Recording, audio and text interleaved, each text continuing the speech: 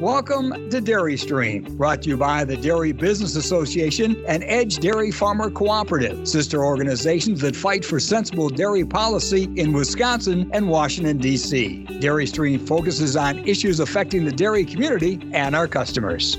Hi, I'm your host, Mike Austin. And just to echo what Jamie said, I think that's the point that should be underlined. There will be difficult decisions to be made during the dialogue you have on this process. And it's something you can't be afraid of or you try to ignore. It has to be addressed. And certainly Jamie and her family have lived through that. Steve, I'm giving you the final word. My final piece of advice is Jamie has, I think, enlightened our listeners a lot today in that succession is not an event. It needs to be a journey. It's not something that is going to be covered in one day or 1 month. It is hard to put an exact deadline on when it will be completed, but we need to take the time. We need to start early to have the best opportunity to have a successful succession plan. I'm confident in this industry long term.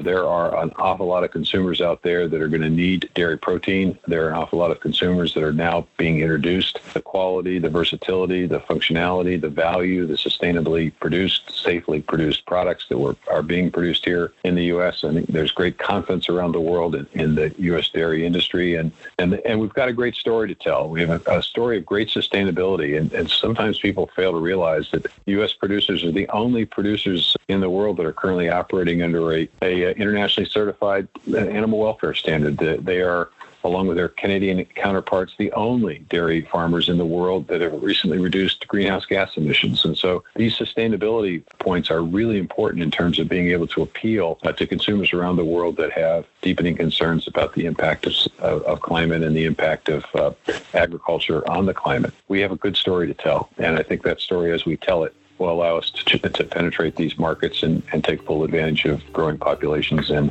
increased demand. It certainly is a good story to tell, and one of the better storytellers is Tom Vilsack. Again, we thank him for his time here on Dairy Stream.